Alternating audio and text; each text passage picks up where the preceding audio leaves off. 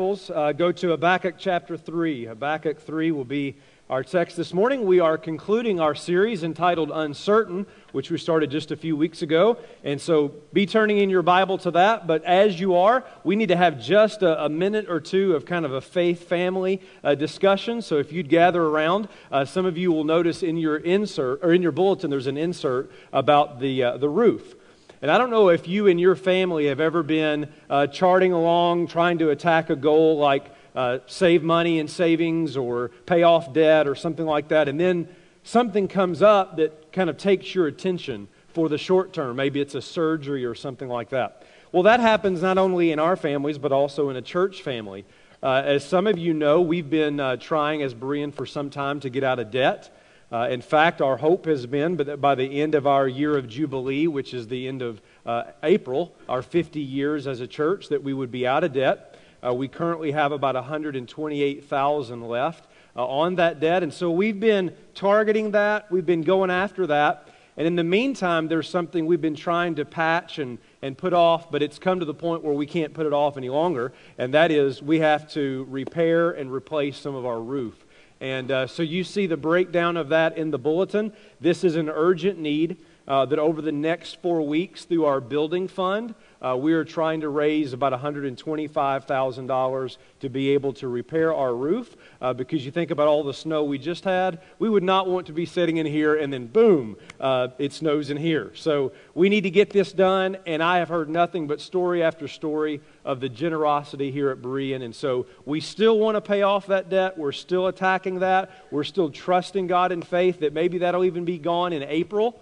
But we also right now need us as a church to be focused, in addition to supporting church ministries, to the building fund so that we can do some much needed repair. And so I just want to give that word of challenge to you. That's just a little faith family talk that we need to deal with, but it's important that you be aware of that and that all of us together contribute to make that happen. All right? You ready for Habakkuk? I'm kind of sad this morning. We're finishing the series. I've been so blessed by the feedback that I've received of how God has spoken to you through this. But this morning we conclude with Habakkuk chapter 3, and I'm going to ask if you're able to please stand for the honor of reading God's Word. We're going to look at the whole chapter this morning, so just put your seatbelt on. We may be here a while, but for our scripture reading, we're just going to read verse 16 down through 18. Habakkuk chapter 3. Verse 16, this is God's word to us this morning. I hear, my body trembles.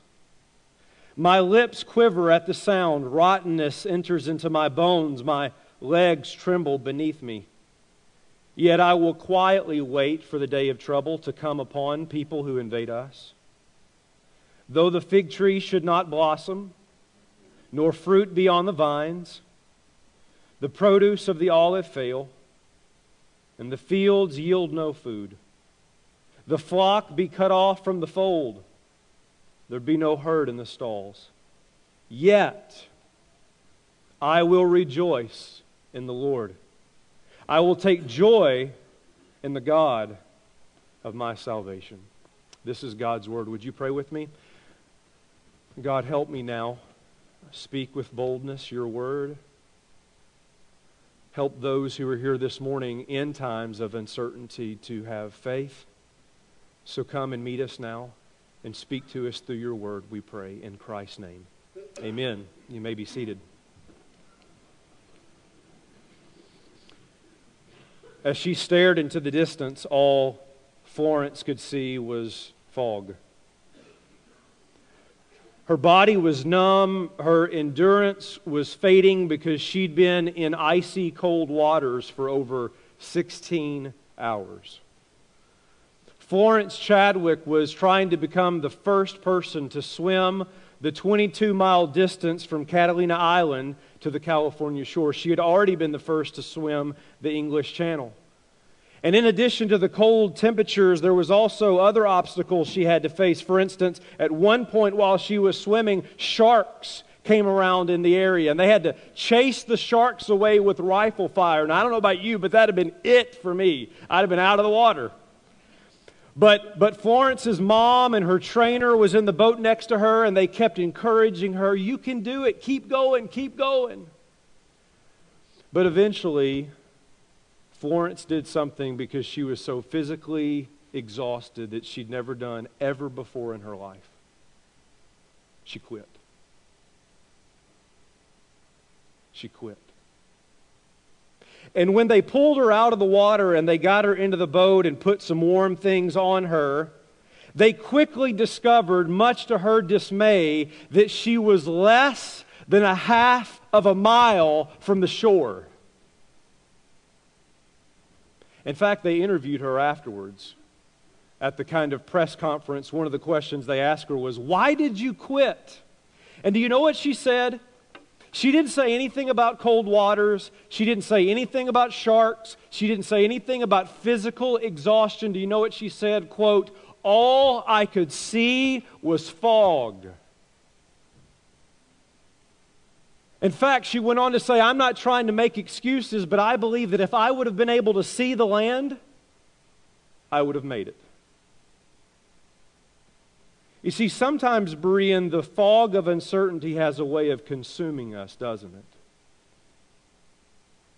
We stare into that fog and we say, how much longer till I get caught up on bills? Will my marriage ever get better? Will the cancer go away? Will my situation ever change? And we can only ask those questions for so long until we start saying, I'm not sure I can swim anymore.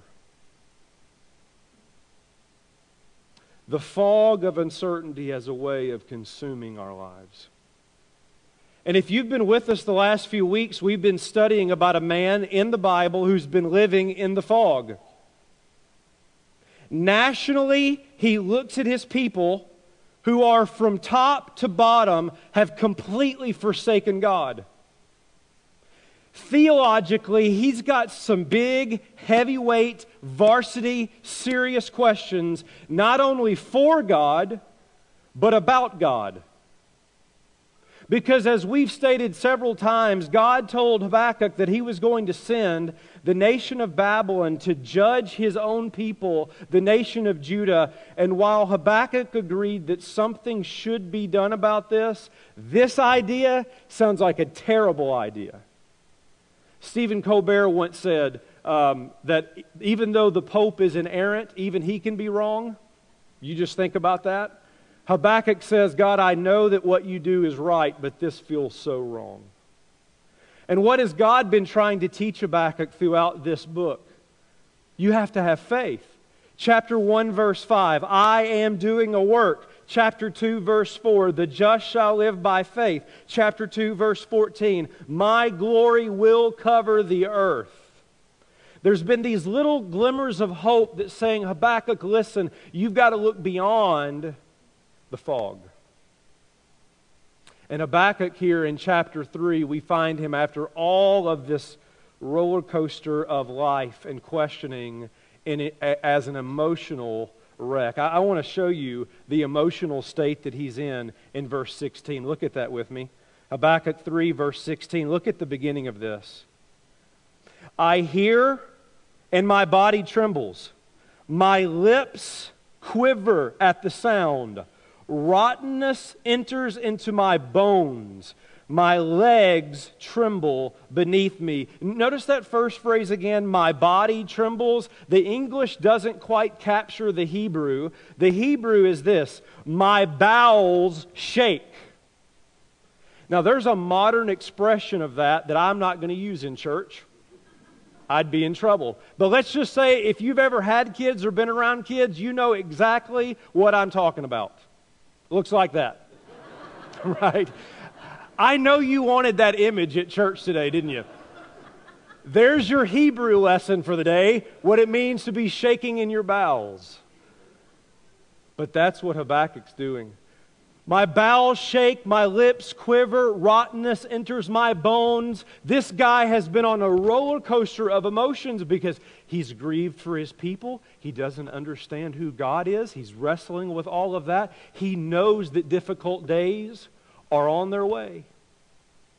He has been on a roller coaster ride. In fact, as I studied this, I couldn't help but remember a story I'd read one time about a parakeet named Chippy.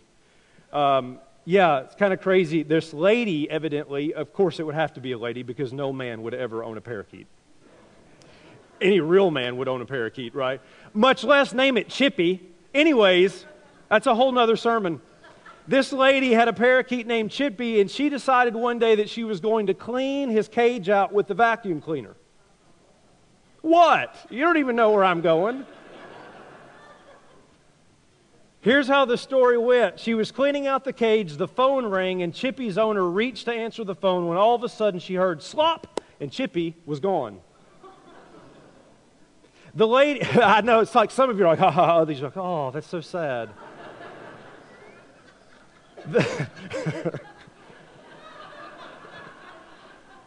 I'm with the laughing group, just so you know. The lady zipped open the vacuum cleaner, pulled out the bag, and there was Chippy covered in dirt. She ran quickly into the bathroom where she washed him in cold water in the sink, only to watch the bird shiver in the cold. Aw. So she turned on the hairdryer and dried him off. In a matter of moments, he was sucked into a vacuum cleaner, washed in the sink, and dried with a hairdryer. Poor Chippy never knew what hit him. A reporter who evidently heard this story a few days later called Chippy's owner to ask how the parakeet was doing, and the owner replied, quote, "Chippy doesn't sing much anymore."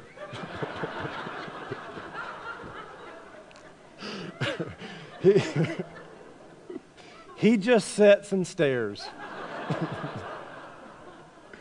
And don't send me any hate emails for that story.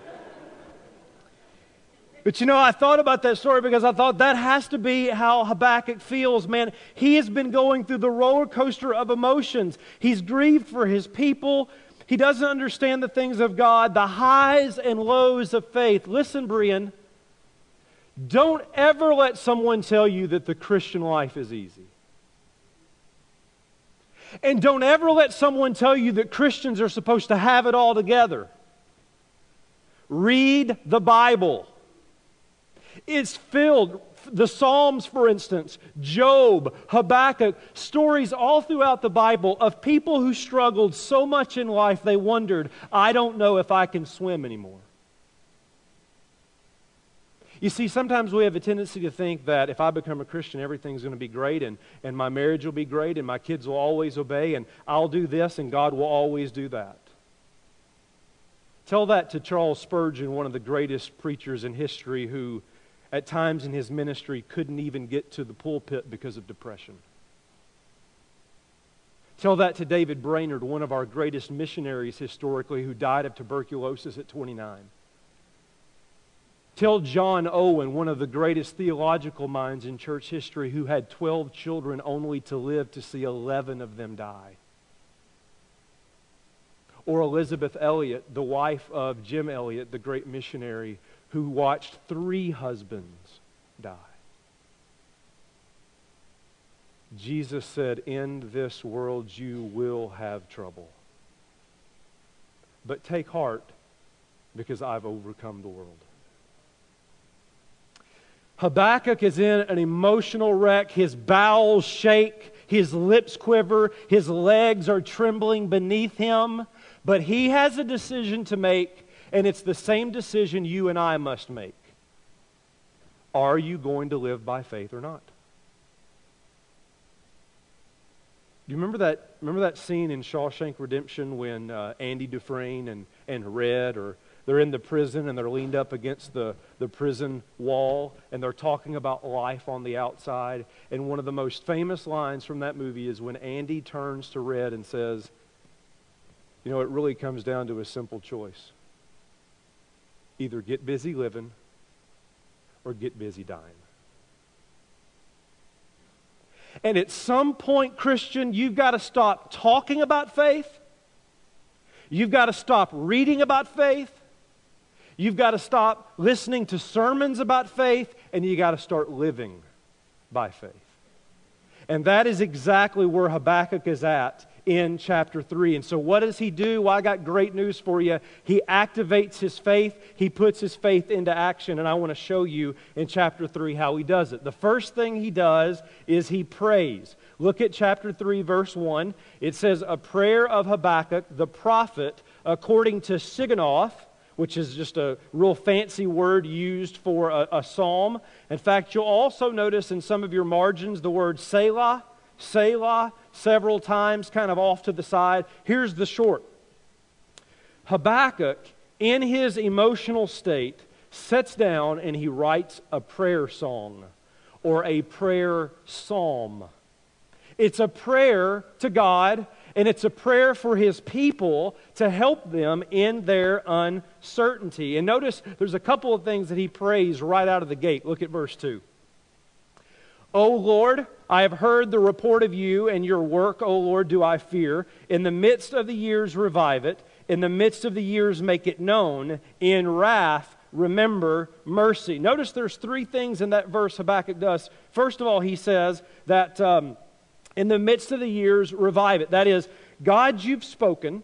You've told me what you're going to do. And so my response to that is, do it. No more personal agenda. No more questions. No more talk about Babylon. God, if this is your will, it is well with my soul.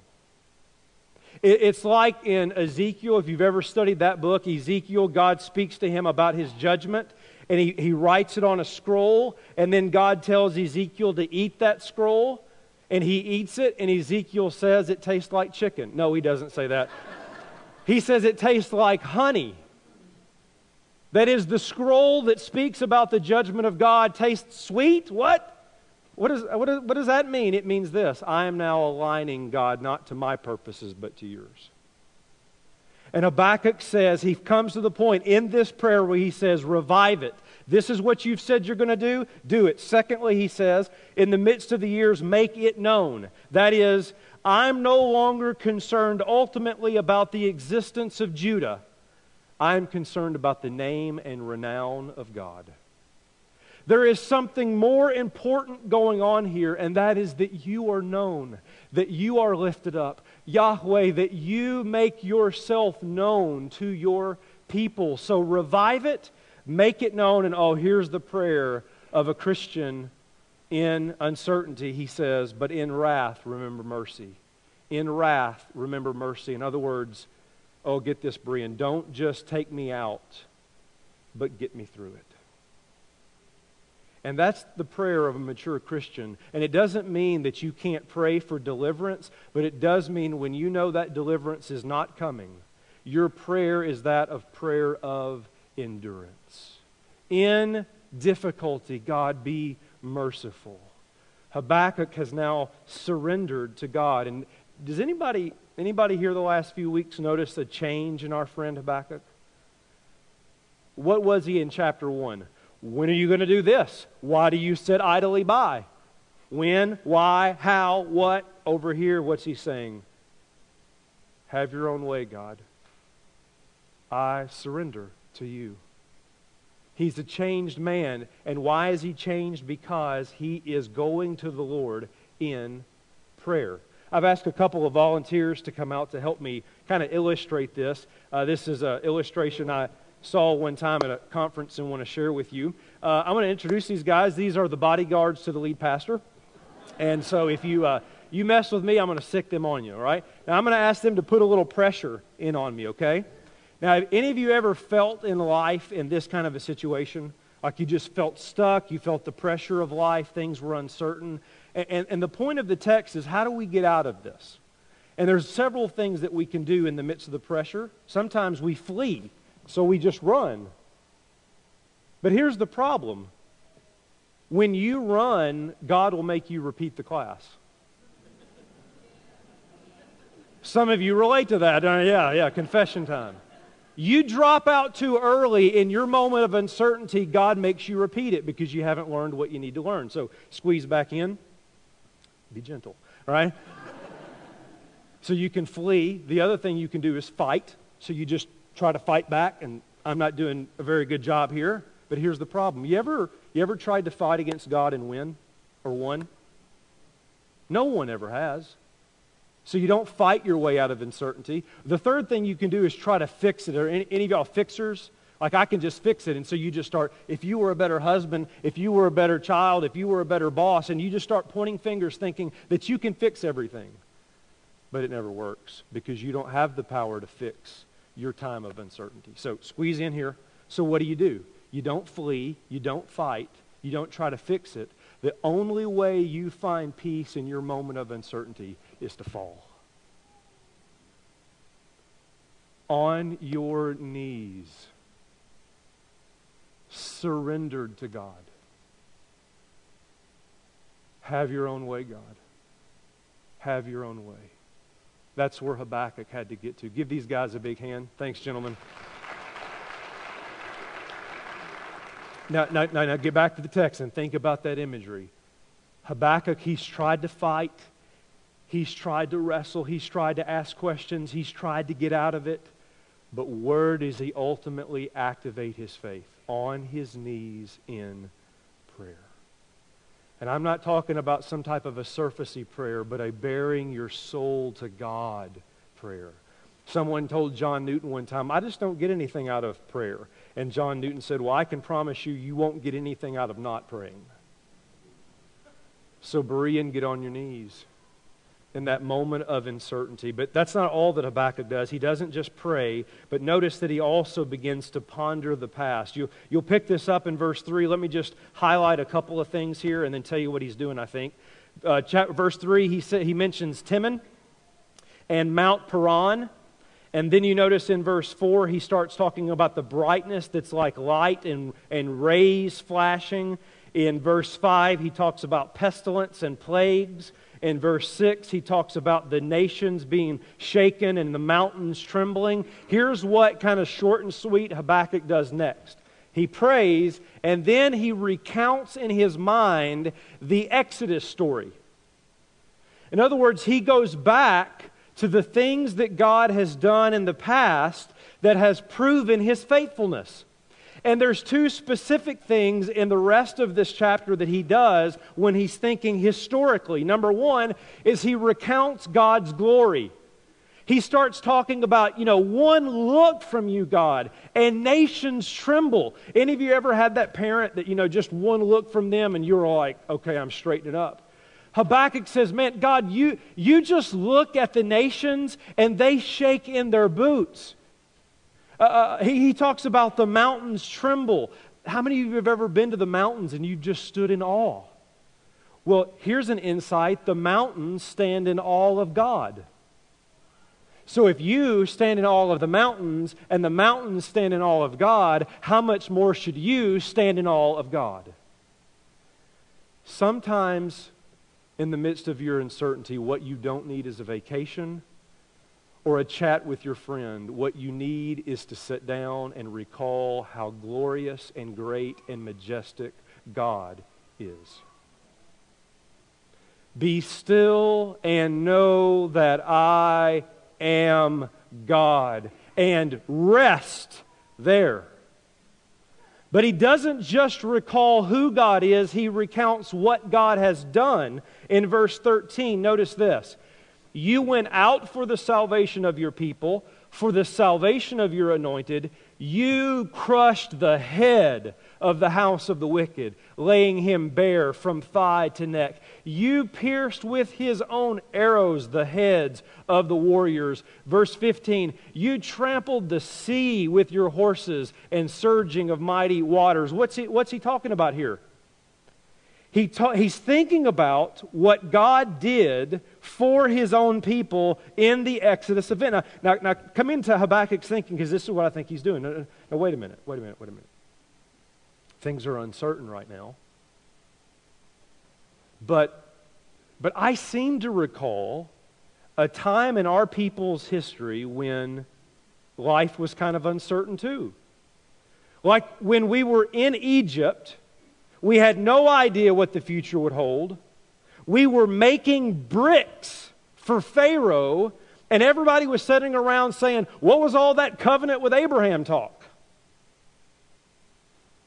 And all of a sudden, out of nowhere comes plagues, and then there's Moses, and we walked out of Egypt on our own, and we walked on dry land through a parted sea, and we came to a mountain where we saw God's glory, and eventually we went into the promised land. What's he saying?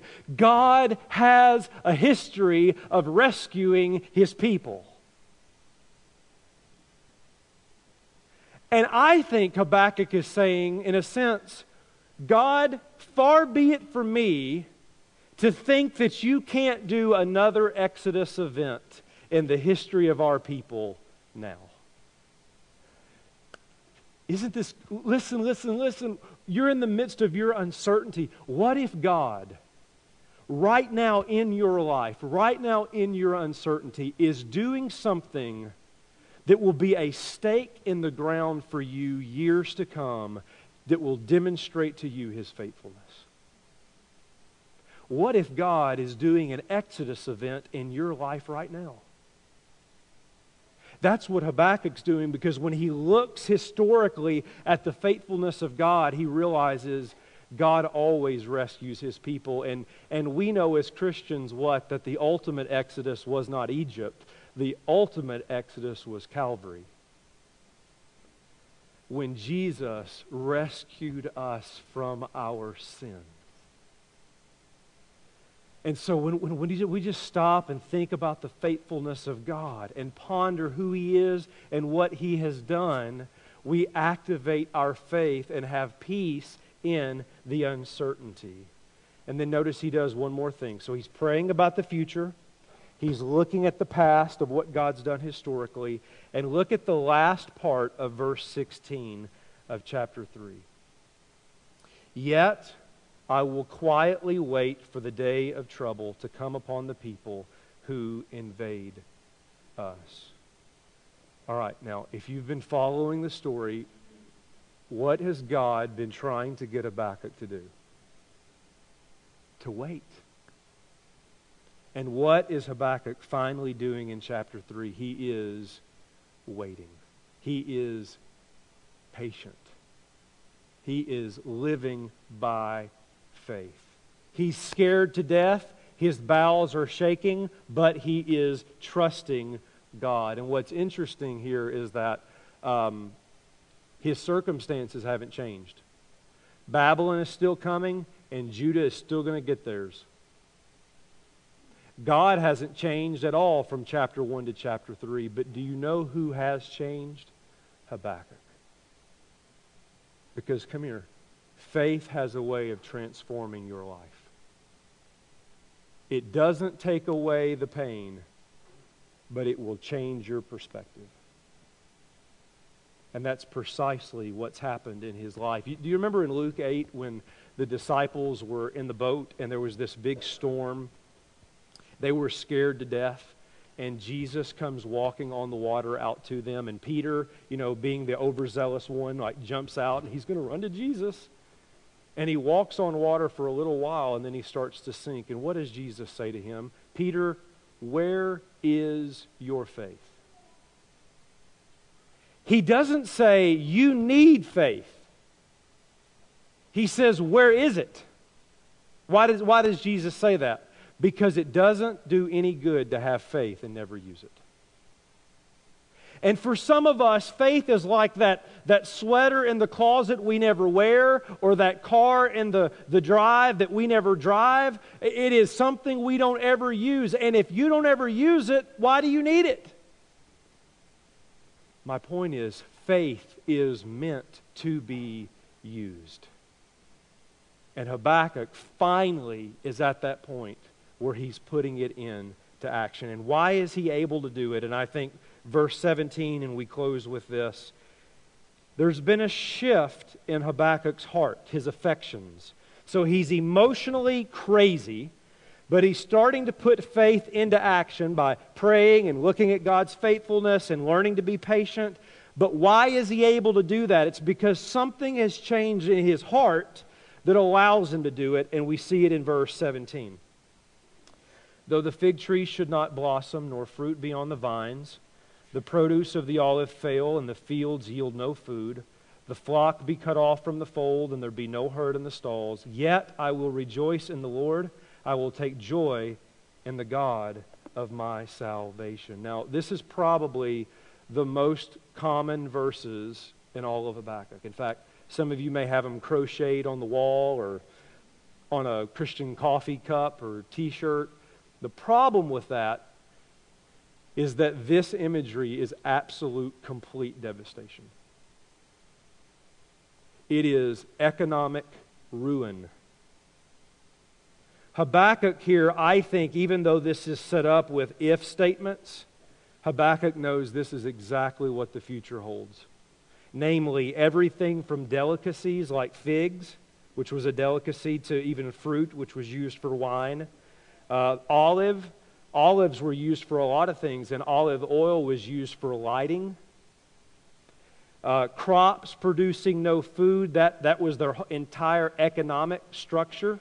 If they had a bad year in crops, that meant next year would probably be bad, and then the next year would be worse, and so it's a picture of a future that's not so bright.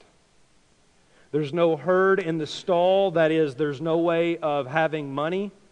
You've heard God owns a cattle on 1,000 hills. What does that mean? That God is extremely wealthy.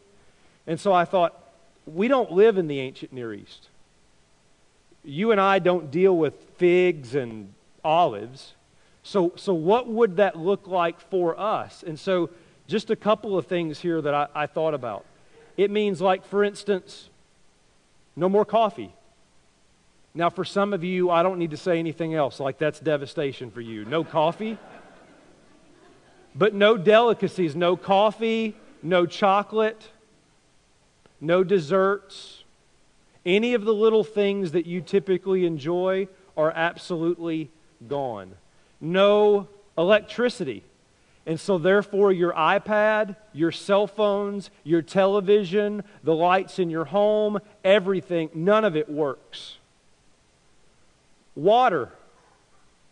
Imagine if every single lake, and this is insane, imagine if every single lake in the Twin Cities area was dry as a bone and there was no water at all in the lakes.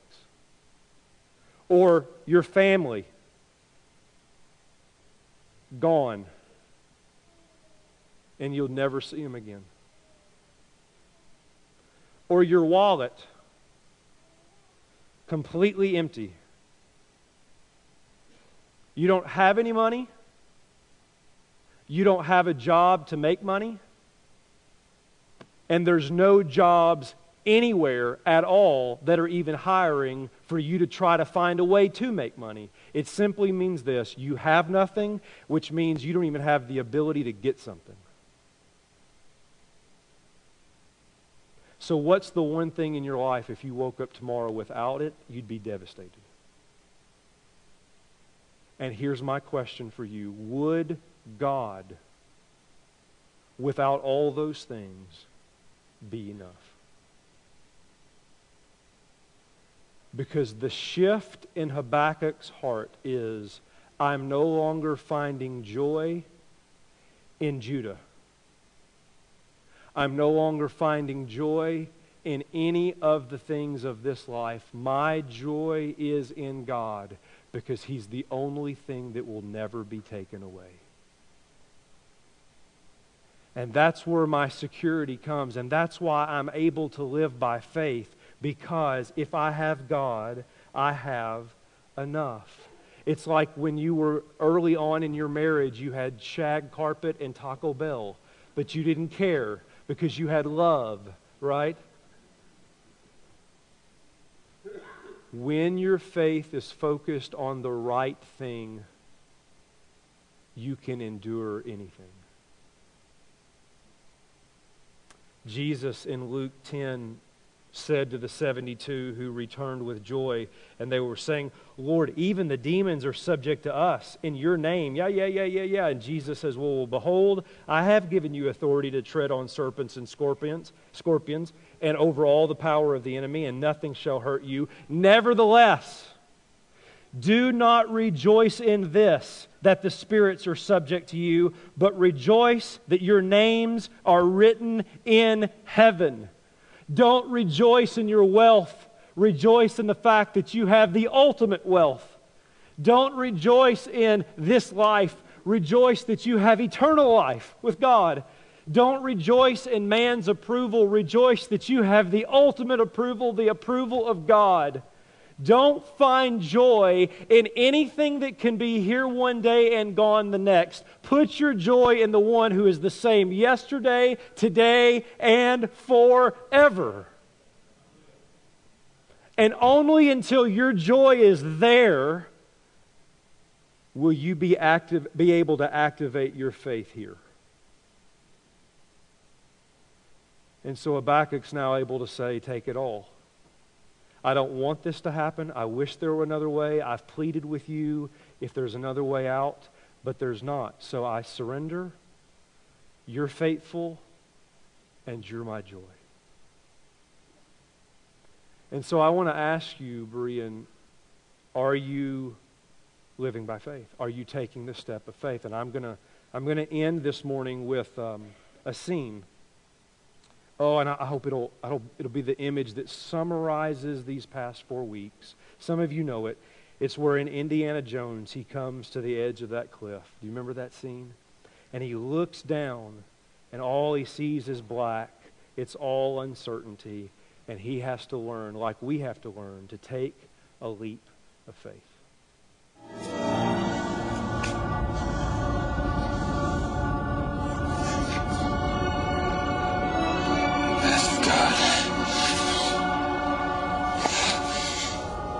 Only in the leap from the lion's head will he prove his worth. It's impossible. Nobody can jump this. Indy, you must hurry. Come quickly.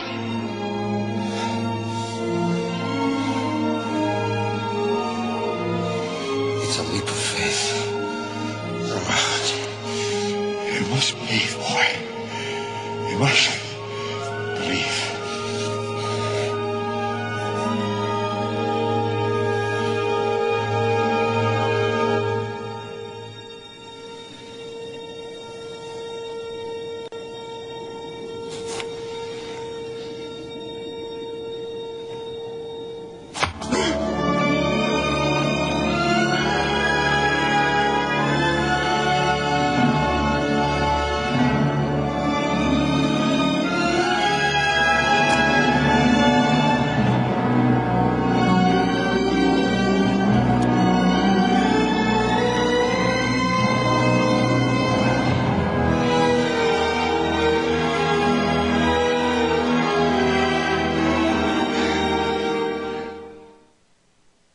That's the entire lesson of Habakkuk right there. When you're standing at the edge and you don't see the ground.